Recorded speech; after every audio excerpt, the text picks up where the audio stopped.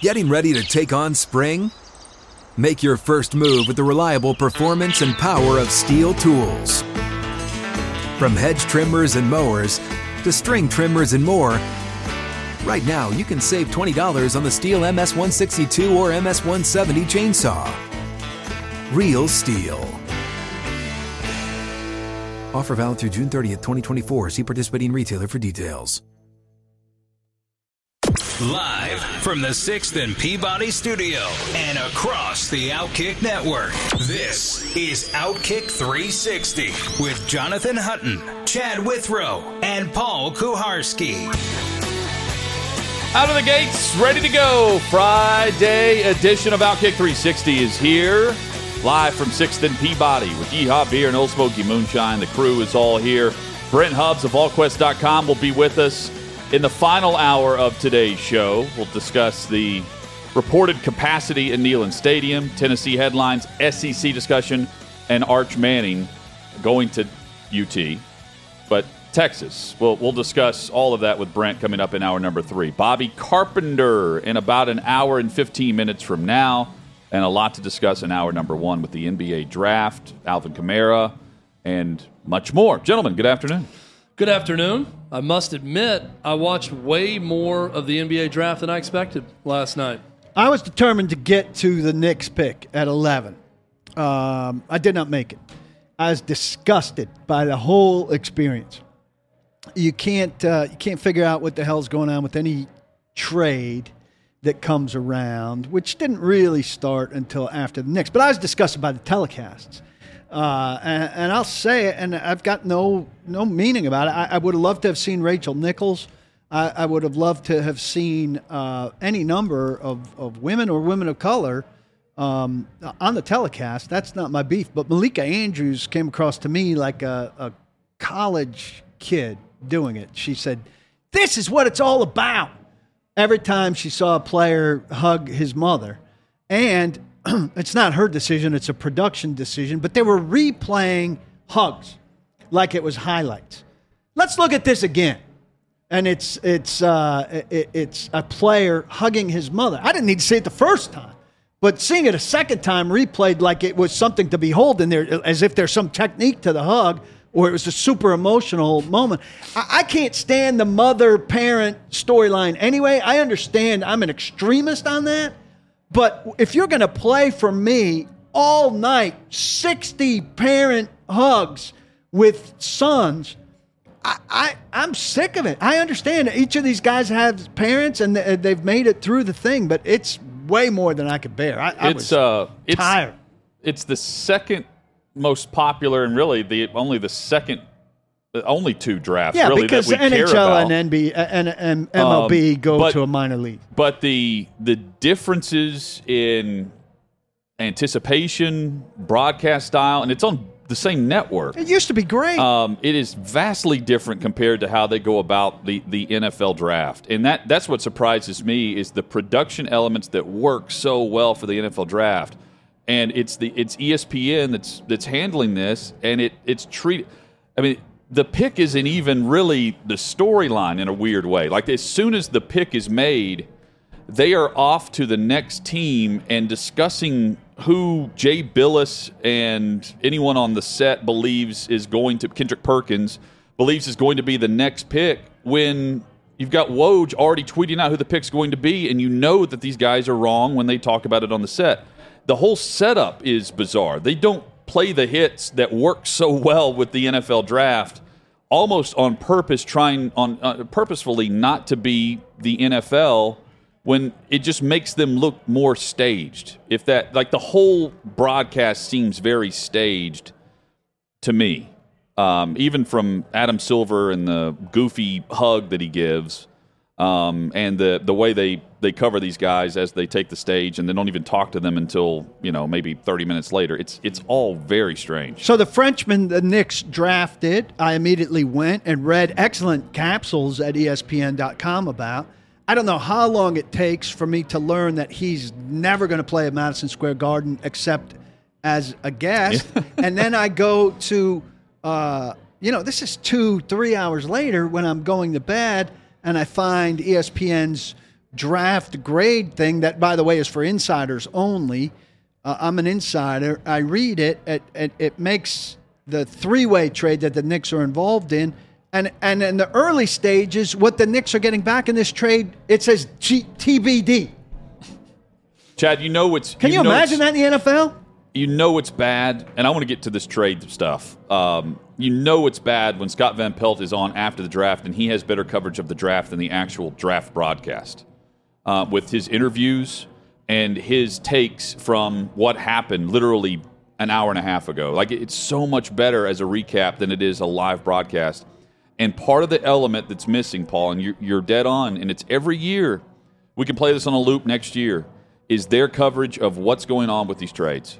Because the way the NBA sets this up, it has to be approved by the league office with the trades, and those aren't finalized for a certain period of time.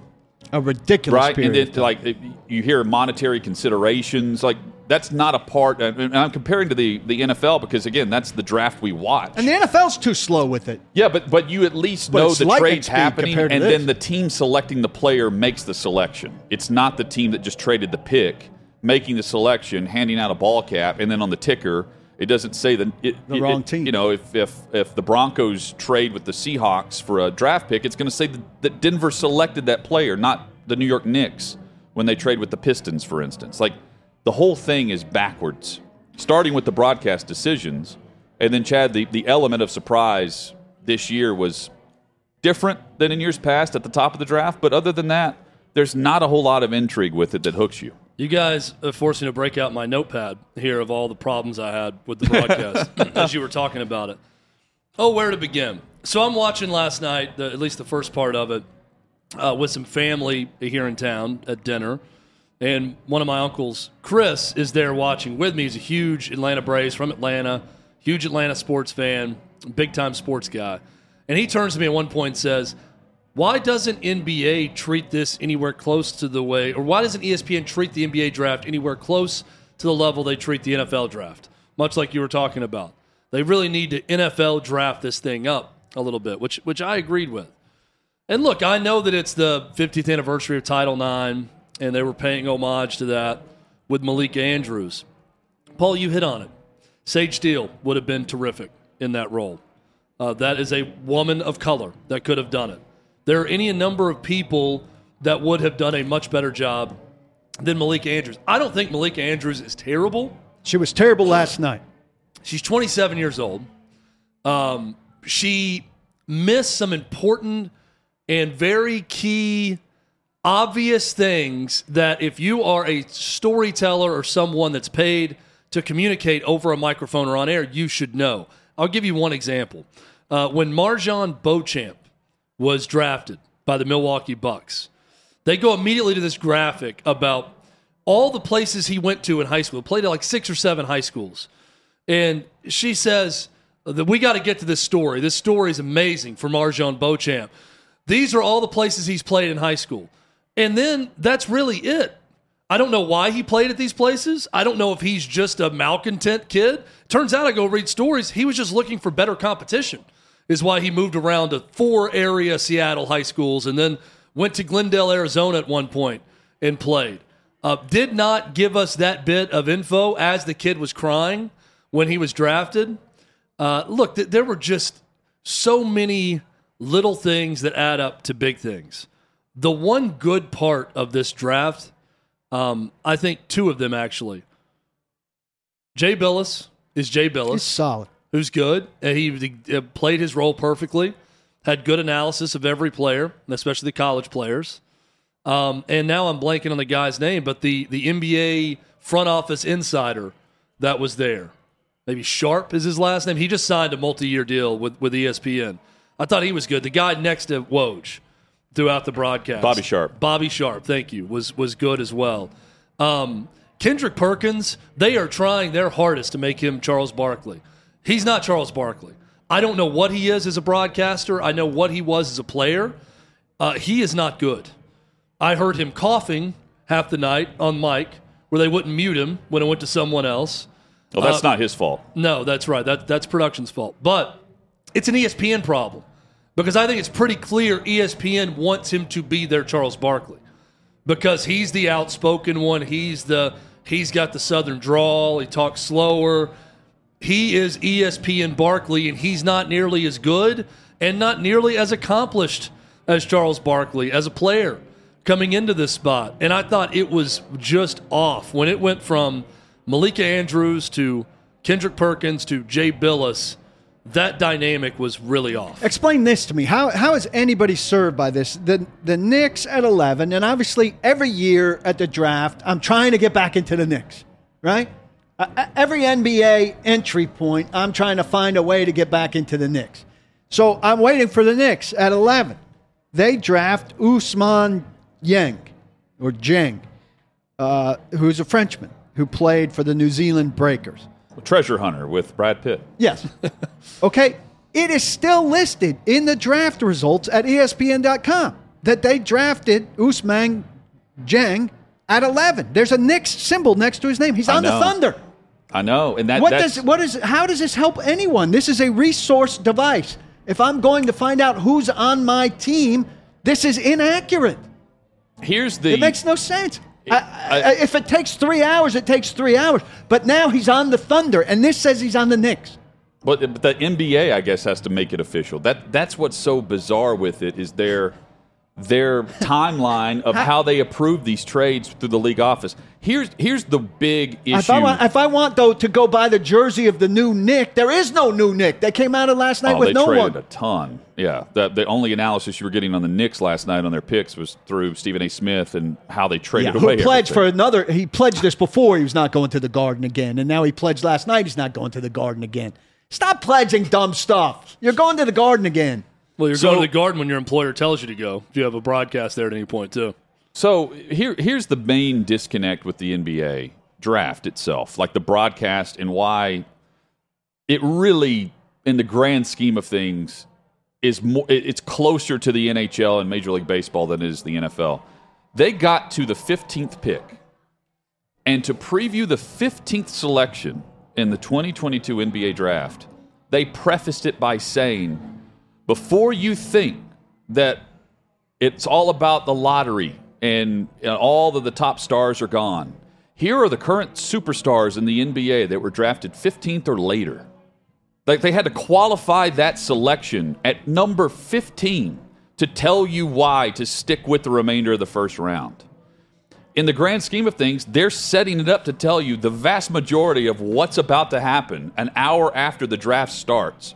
You're probably not going to see these dudes. And it was Mark Williams of Duke who played in the Final Four. But you get my overall point here. Yeah, absolutely.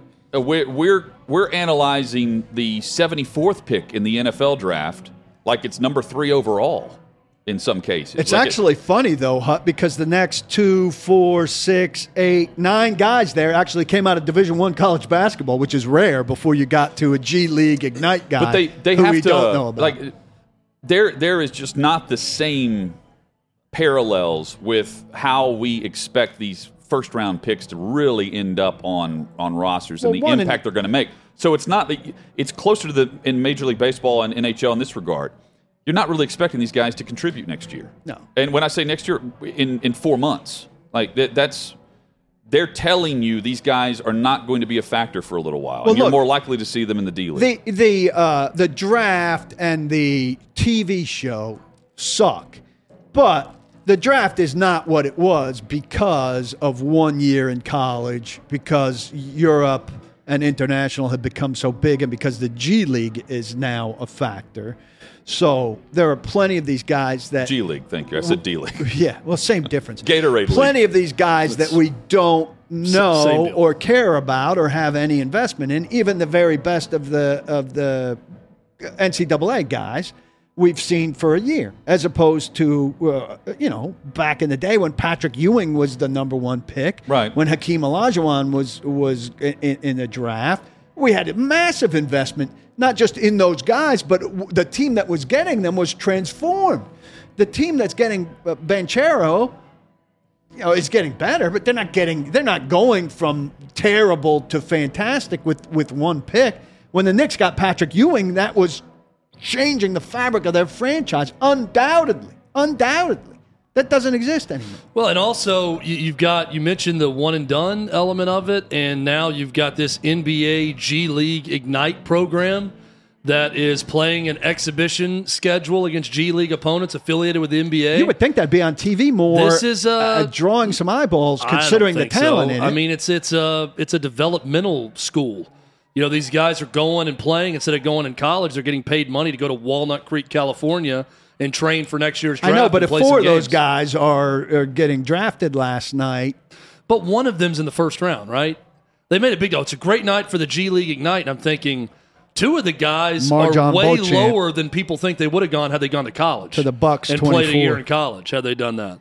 And Beauchamp's the guy I'm talking about that played the from Bucks. Yakima Valley. But here's the Scottie Pippen Jr., undrafted. Isaiah Brockington, great player at Iowa State, undrafted. Johnny Juzang, one of the heroes of UCLA's run, undrafted. Kofi Coburn, undrafted from Illinois. These college stars that are there multiple years going undrafted. And I look at a guy like Scottie Pippen Jr., didn't get drafted. I look at a guy like Kennedy Chandler from Tennessee, staying in the state that we're in right now. Both of those guys After a trade. make triple.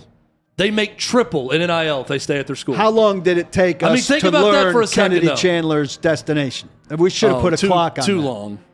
Hours? Yeah, Spurs. It was Spurs to Grizzlies was the transition.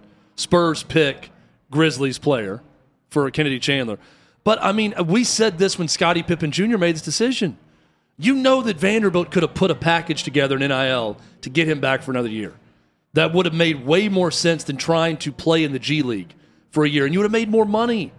Same goes for Chandler at Tennessee. I see some of this, guys, and I hope, honestly, my hope from this is you see stories like that, and it compels guys to stay in college a little while They longer. should totally Keep in set mind, it up. though, You could go back. Keep in mind, if though, you don't get drafted. Brandon Wright, I asked him the last time he was in with us what the monetary value of the G League is to a player that's trying to decide whether or not to go and be on that team versus play in college. And he said you would need to entice a player nowadays for $1.5 million to $2 million in NIL. So it's doable, especially at the major power programs. For some of those guys you listed. And especially if you're transferring, like Pippen. Yeah, Scottie Pippen Jr. is not going to make $2 million in NIL at Vanderbilt. But if he's on the open transfer portal and he decides to land at the highest bidder, that's basically what he's doing now. He's playing for the LA Lakers in a 2-way contract. There are ways to go about it. But I don't know if it's every player that has to make that decision based on just the monetary impact of why you go and you're willing to be a second-round pick as opposed to just staying in college for the extra year and potentially waiting 12 months and going into the draft as a first-round pick where you get some guaranteed salary. What's the danger for the NBA? If these guys don't get drafted, the guys that you just listed, Chad, are going to be competing for a 12th man-ish role at best, right? So what's the danger for the NBA to say, if you don't get drafted, you can go back?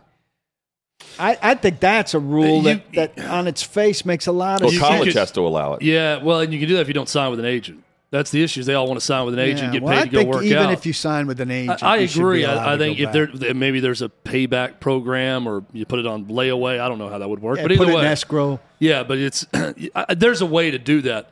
Now, the average salary in G League is $125,000 a year. A nice livable wage. The biggest salary But you're not last hitting year them up. was Sharif Cooper, who made $462,000 A a year. very livable wage. I don't think I'm crazy to say that Kennedy Chandler could have made $1 million in NIL to come back to Tennessee. Certainly could have On a made possible- $425 on a possible, Elite Eight, Final Four caliber team that right now is going to get some picks to win the SEC. That could have been an SEC favorite or close to it with him. And we mentioned Scottie Pippen. Even if not at Vanderbilt, if Scottie Pippen Jr. decides to transfer to North Carolina, I'm just throwing a school Or out. Arizona. Or Gonzaga. I mean, there are plenty of places where he's going to make that or more and get spotlight. This kind of goes back to our discussion, Paul, about, games matter to you. Like missing games at quarterback should matter to NFL players. And it shouldn't just be about the money. Let's say the money's even if it's $450,000 in NIL to come back. You're playing. you are playing in high-profile games in front of a lot of people. As opposed to Is there sitting. no value to that? It's not even sitting. It's playing in front of empty arenas in the G League, not on television. I mean, there is value to me To being seen. playing on ESPN on a Saturday night against the Kentucky Wildcats at Rupp Arena. That's awesome. Isn't that why you get into sports in the beginning when you watch it as a kid? Is that maybe one day you're playing in those Well, also, games? doesn't it raise I don't your think you're stock in a doing it- year? I don't think you're getting into basketball to play for the G League Ignite program in Walnut Creek, California. Do you think it raises your stock in a year, or do you think, oh, there's a whole new pool in a year and it don't- pushes me down? Here's the deal. I don't think Kennedy Chandler's stock is going to raise that much. He needs to be a better free throw shooter. You can get better at that in a year. He got hot from three in the end of the year. I'd like to see more consistency throughout a season with him. He's not going to grow. He's going to be too small for most people throughout. So And another draft class pushes him down because there's the going to be risk is another injury. dozen of those guys. The risk is injury. You have some really bad injury and you go undrafted the next year instead of second round. Does the NBA Hutton know there's a problem here? Are they blind to it? Because it feels like they're blind to it. I don't know that they care. I think they see the. I mean, they have this. I've long said I would love for an NBA franchise to be in Nashville because they have the Well, the superstar stars quality. passing through is But the that's. thing. I mean, that's the crown jewel of the league, though. Is Sure. every team has the superstar player that is able to sustain whatever market they're in. But don't you look at the NBA and you're- say they've created a year-round calendar for themselves, and here's something that used to be a big event for us, and we've turned it into crap, and everybody's spending today, if they're listening, complaining about it. I think But they're not option- complaining about it. That's the thing. They have these media guys who just regurgitate this line. Jay Billis, right after the first pick was made, said, you know what, everyone watching, we really have 3 number 1 overall picks tonight. It's really 3. No, Jay, it's 1. It's 1 because none of the 3 stood out enough to be the number 1 overall pick this year. 75% of America can't tell you who the number 1 pick was last year. I can't. So, Cade Cunningham. But that's the point, is the intrigue of the here and now with the young crop doesn't pay off for the league until 3-4 years down the road. And by that time, Doesn't matter. they're getting a max contract where they are, or they're opting out and demanding some sign and contract and trade agreement where they're shipped out and they're headed to another team. Like there's such a churn with these guys in the league now. I don't think they view this whole draft process as a problem as much as it is, because they have everyone preaching their message, which is, man, these guys are just elite talents who are they're in it. They've just set themselves up for life, and really, they're not really a storyline now until 2 or 3 years down the road at best. That's right? the thing, and those are the 3 years that they used to be Unless- in college But and get to NBA caliber. I'll go back to the perfect scenario for both leagues, honestly. I think from a risk assessment standpoint for NBA teams drafting guys and for players when they're young, go to the college baseball model, either straight out of high school or 3 years minimum. If you go to college, you're playing for 3 years. 3 years out of college, you can enter the draft.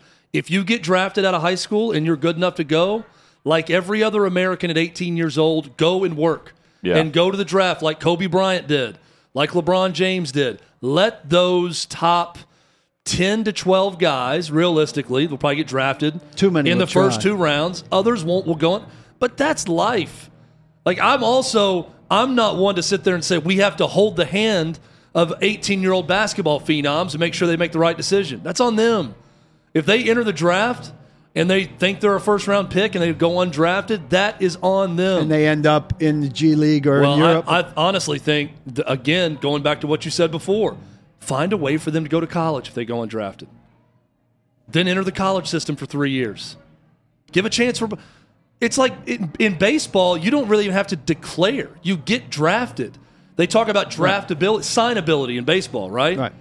If I'm a high school shortstop, I might get drafted in the 14th They round know by the about Minnesota it. Twins. They just know. I may have a scholarship to go to Ole Miss, and I decide between the two at that point. And it's another reason NFL is king, because you just need the physical development. So the 3 years are mandatory, and they step in a pile of lucky doo-doo. I think that scenario is best for both leagues, college basketball and the NBA. Yeah, I agree. You got guys way more ready-made, with a bigger body of work to choose from. And if you want to go the high school route, you could base your whole team around the philosophy of we're going to get 18-year-olds, 5-star players that we believe are going to come in and develop them and have a team full of guys that get the clock started quicker on their career. And that's fine, too. It's pick whatever route you want to go for a team.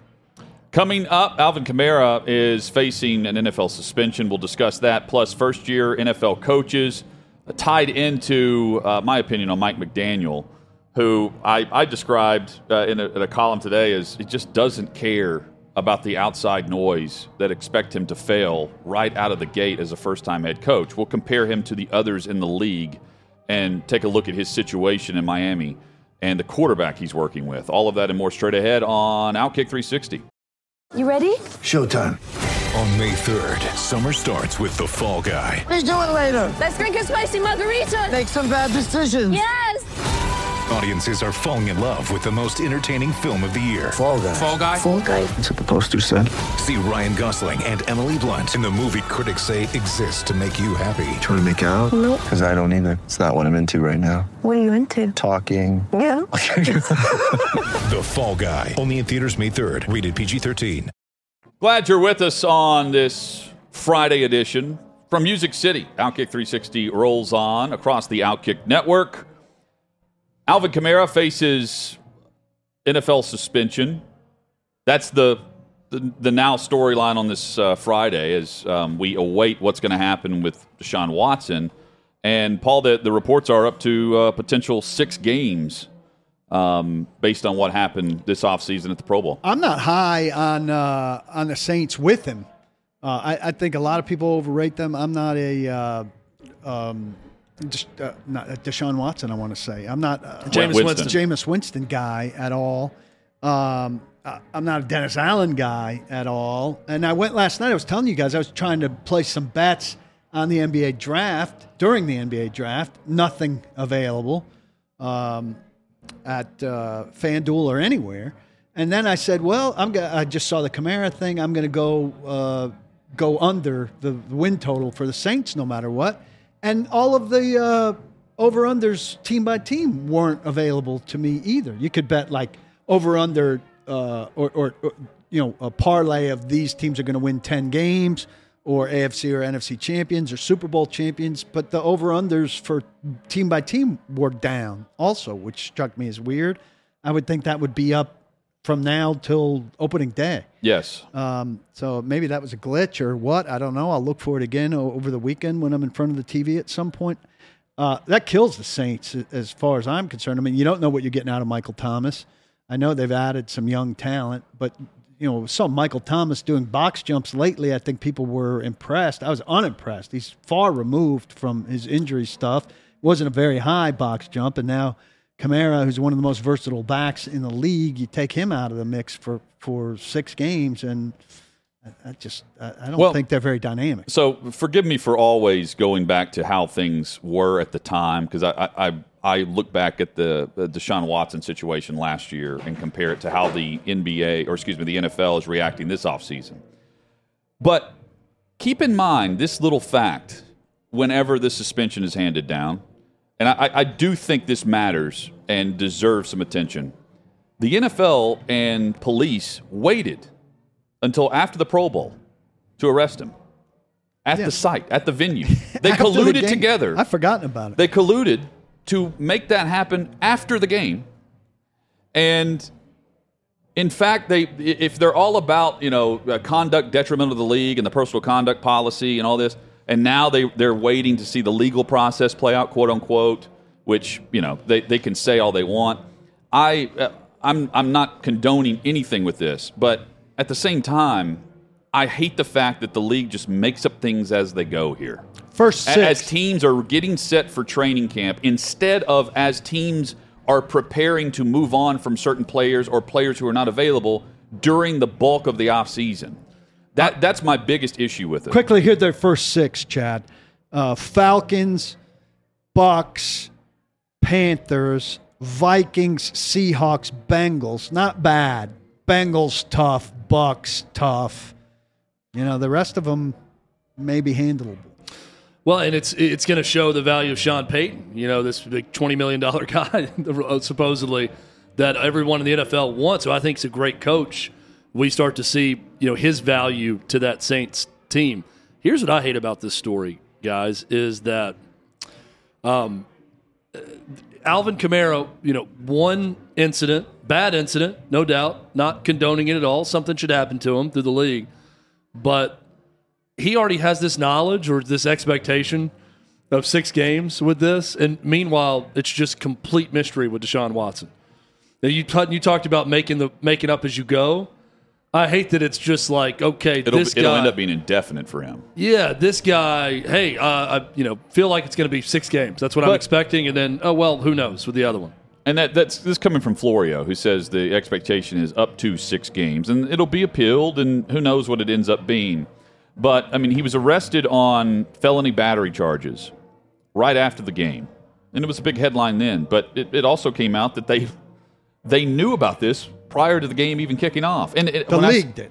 The league did, yes. The league let him play, knowing an arrest was pending. Right. It's unbelievable. Just unbelievable. We talked about it at the time. I know. And so, he is. He's going into the final year of his deal. It was originally, he just signed an extension after he was going into the final year of his deal. He was banged up last year, and the Saints have been preparing for him to be back. I'm not saying he shouldn't be suspended in some way based on the way the policy reads, guys. But the time to do this, if you're truly going about it like in a timeline that makes sense to me, with Watson and the Browns, no matter if you agree or disagree with what they gave him contractually, this goes for any player, any team. And why I harped on it last year with how they let the Texans just swing out in limbo with all this. Let the teams know and come up with and make up your mind on determination on if you're going to discipline a player before the legal process plays itself out during the bulk of the offseason, instead of the 4-week time frame here as teams are getting set after OTAs and minicamps with a 90-man roster, and their biggest players are presumed playing whenever 3 weeks ago they were hosting minicamps. I just don't think the process makes sense with how these news leaks are put out there, and the suspension happens as guys return to camp and as teams have already had the chance to draft a player that could help supplement the loss of said player or sign a player in his absence. Well, I agree with you generally, though I don't think this timetable is bad. They knew something was going to come down, and this isn't up against the start of training camp. But it's been bad for a long, long time. You remember Josh Evans all the way back, Titans defensive lineman, rest his soul, had an appeal over a PED suspension, and that they just would not come to a conclusion, This was early 2000s. And, I remember writing, I was way back at the Tennessean, saying, you have to tell them at some point so that they can make their plans, set their lineup. This, by comparison, is early. But there is no general timetable as to if your guy does something, when can you expect to know so that you can plan.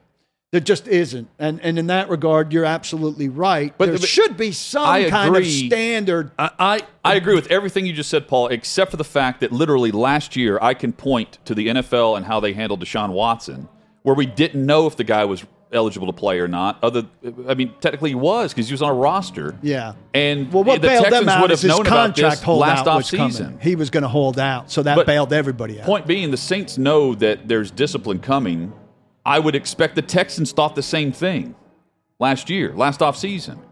And but the Texans, never before that had Deshaun Watson saying, I'm not playing for you this year, I'm demanding a trade. But it's tough to go by that standard of, it's okay because he didn't want to play there and probably wasn't going to play either way. They jumped on it, but you need to get something consistent. And we can debate the merits of what the NFL should do to help a team that employs someone who got themselves in trouble, right? We could say, well, maybe that's part of the punishment is the uncertainty. You drafted a guy or you brought a guy in, he gets busted, then you're going to have to wait until we're ready. We sort it out. And you're going to have to figure it out on your own as to what to do. Again, debatable. But here's what's not debatable. Come up with a standard and execute it with every team. If that's a timeline, if that's whatever, every team needs to have the same ability to know in order to roster build for their team. That's going to be important for everyone. You can't let one drag on while you come up with a clear and quick solution with another team that helps that team find a replacement for that player, do something different in the draft, free agency, whatever, where you're penalizing another team. Well, you can't, but they can, and they do over and over. And I think what they'd say is every case is different. Every case has its own timetable. This is devil's advocate here. I don't agree with it. That's exactly what they'll say. And, we can't control the clock on what our investigations turn up or the pacing of a felony case. So it just happens as it happens. Here's what we're learning right now, what the rest of the public is learning. Roger Goodell works for the 32 NFL owners. Sure. Okay? So it's fine if you screw the Houston Texans because the other 31 can be like, well, tough break on the Houston Texans. But if enough teams get screwed over by this with timing, then enough of the owners are going to come together and say, we need to come up with some better plans in terms of how we administer punishment in a timely fashion where we're not left in limbo for too long. But it's going to have to take enough teams to have that affect them to do it. I say this tongue-in-cheek, but who was the coach of the NFC last year in the Pro Bowl? I know Vrabel coached the AFC. Would have been the losing team of the NFC Championship game. San Francisco? Shanahan? Yes, Mike Shanahan. Kyle Shanahan. Kyle Shanahan. Yes. So Mike would have been really something coaching that game. So Dennis Allen knows that discipline's coming. Kyle Shanahan and Goodell admitted at the pre-Super Bowl press conference, the NFL knew about this and allowed him to play in a Pro Bowl. But now I just hate the back and forth with how they make up the rules as they go because it makes it extremely hard for shows like ours that attempt to be accurate and fair and down the middle on exactly how things are and the process will play out.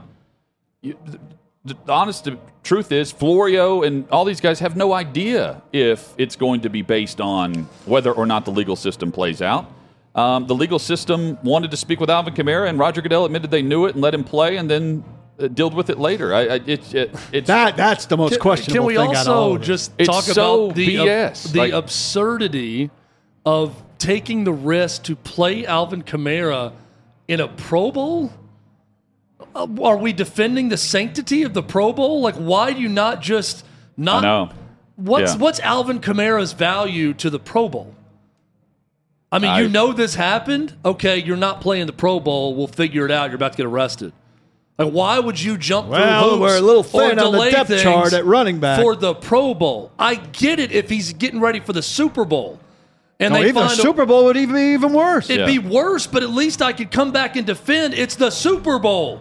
We're defending the sanctity of the Super Bowl, and we didn't want to screw up our big day. The NFL's big day is not Pro Bowl Sunday. No one gives a damn. So why protect a guy to play in the Pro Bowl? That is the strangest part of this whole story. And also Las Vegas police is saying, well, yeah, okay, we're cool. If you want us to wait, we'll arrest them coming off the field instead of going on to it. I mean, it sounds like they're completely on the take from the NFL, right?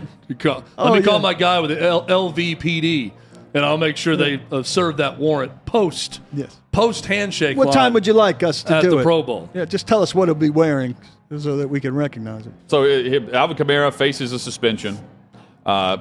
Florio says it could be up to 6 games. No one really knows. Maybe he's right. It'll be appealed no matter what. And we don't know when the timeline is for when this is going to be handed down or if they're going to wait for the legal process to play out. Like, insert player name here, and that's the routine answer for anything we'll discuss on this because it can change based on the forecast of whatever the league feels like they need to react to at the time. By the way, while we're talking suspensions, one note on Deshaun Watson, and I was unclear on this. I initially thought it to be the case, then I thought not. Roger Goodell, once he gets the discipline from Sue Robinson, is it? Yes. If it's appealed and it comes to him, he can lower it or raise it. So he basically can do anything he wants. So, I mean, he remains judge and jury. It's just an intermediate step here. So I don't know how much the players gained. We'll find out once we see this happen. Can you imagine parenting like that, going to your kid and saying, hey, I'm going to give you this punishment, but you can lower it or raise it once I give it to you? Or I'm going to give it to you, but then your mother can just do whatever she wants. This is just kind of I'm putting it on hold. From Rays to All Rise, we discuss Judge and the Yankees next on Outkick 360. Get ready for the greatest roast of all time, the Roast of Tom Brady, a Netflix live event happening May 5th. Hosted by Kevin Hart, the 7-time world champion gets his cleats held to the fire by famous friends and frenemies on an unforgettable night where everything is fair game. Tune in on May 5th at 5 p.m. Pacific time for the Roast of Tom Brady, live only on Netflix. Outkick 360 rolls on. Aaron Judge and the Yankees avoid the arbitration ruling on salary. They've agreed, both sides, to a $19 million salary for 2022. He's still on track to be the free agent after this year. And the fascinating part about just betting on yourself, it's commendable to bet on yourself and win. And even if it backfires on you, you're believing in your ability. But the ability to turn down what he was reportedly offered and then to bounce forward with the season that he's having is remarkable to me. Probably crazy money was offered his way, over $250. Probably fun, too, to have the arbitration deal done after a walk-off. Last night. Yeah. Wrapped what would have been a double, but they only needed a single into the corner last night to drive in a winning run, where they come back from 6-3 down in a game of three-run home runs against the Astros, who are a pretty good team. It's been twice in the last couple nights that I've given up on the Yankees. I think there's something about watching them in Tampa Bay, watching any game in Tampa Bay, it just makes you want to turn it off. It's dark and it's like Dayton, Ohio. Yeah. So even though even though the Rays are pretty good and those are compelling games, feels minor league even when it's not. I turned it off a couple times, but last night they were down 6-3, and I felt like even for the Yankees it was insurmountable, and they get a 3-run jack from a guy who's terrible, Aaron Hicks, and Judge wins it. They met in the middle on this ball. He was offered 17. 17 was the bottom number. 21 was the top number, and they met in the middle. I'm like you. Like, I can't conceive of a situation where he's not re-signed to a big, record-breaking deal after this season. You can punch a few holes in him in that his first season and this season are the only season so far where he's been healthy. Yeah. Other than that, though, and can he get better he's than this year? Everything you want. He's a little older than most of the guys who've gotten their big contracts as compared to Trout and Harper. But just the idea of him playing for somebody else would sicken any Yankee fan, and George Steinbrenner would roll over in his grave. If they go win the World Series like they should this year, to follow that up with him leaving would be, a New York tragedy. I can't imagine they'd let that happen. But there's a small part of me compared to previous Yankee stuff that feels like there's a possibility. That previously, previous guys, I would have said never, never, never. It doesn't have to be a New York tragedy when he stays in the city and goes to the Mets after this season. That would be a super tragedy. Which is a possibility. He is plus by the way, if he went to the Mets, he would get back. Typically, yeah. And they'll be paying him money like they do Bobby Bonilla. I don't know for like 30 more years, probably. Like, if I'm countering re-signing him to a mega contract, I don't know if he can play better based on his availability and how he is plus 100 to win the AL MVP right now. That's how far away. He's, I think, at 5 or 6 more home runs in second place in baseball at this point. I mean, he is just astronomically better than he's been right now this year. So it's the right time to be playing this well. I bet Not that he's been bad, but he's very good this year. I bet him to win the home run title, and I look at the payout pretty frequently. So right now, on a $5 bet for him to be the regular season home run leader, I could cash out for $42.52 on what would pay me $90. How long do I sit on that? I would cash out and bet on someone else below him at high odds right now to win it, and then cash out on that if that guy I've also got catches up. $5 on Giancarlo Stanton, which would pay $145. Right now, I could cash out for $1.52. Coming up, how long we lasted watching the NBA draft last night. We want to compare notes. We don't know the length of each of our viewing pleasure last night with the association. And there's a player in the NBA that became 2 years younger overnight for NBA teams. Details next.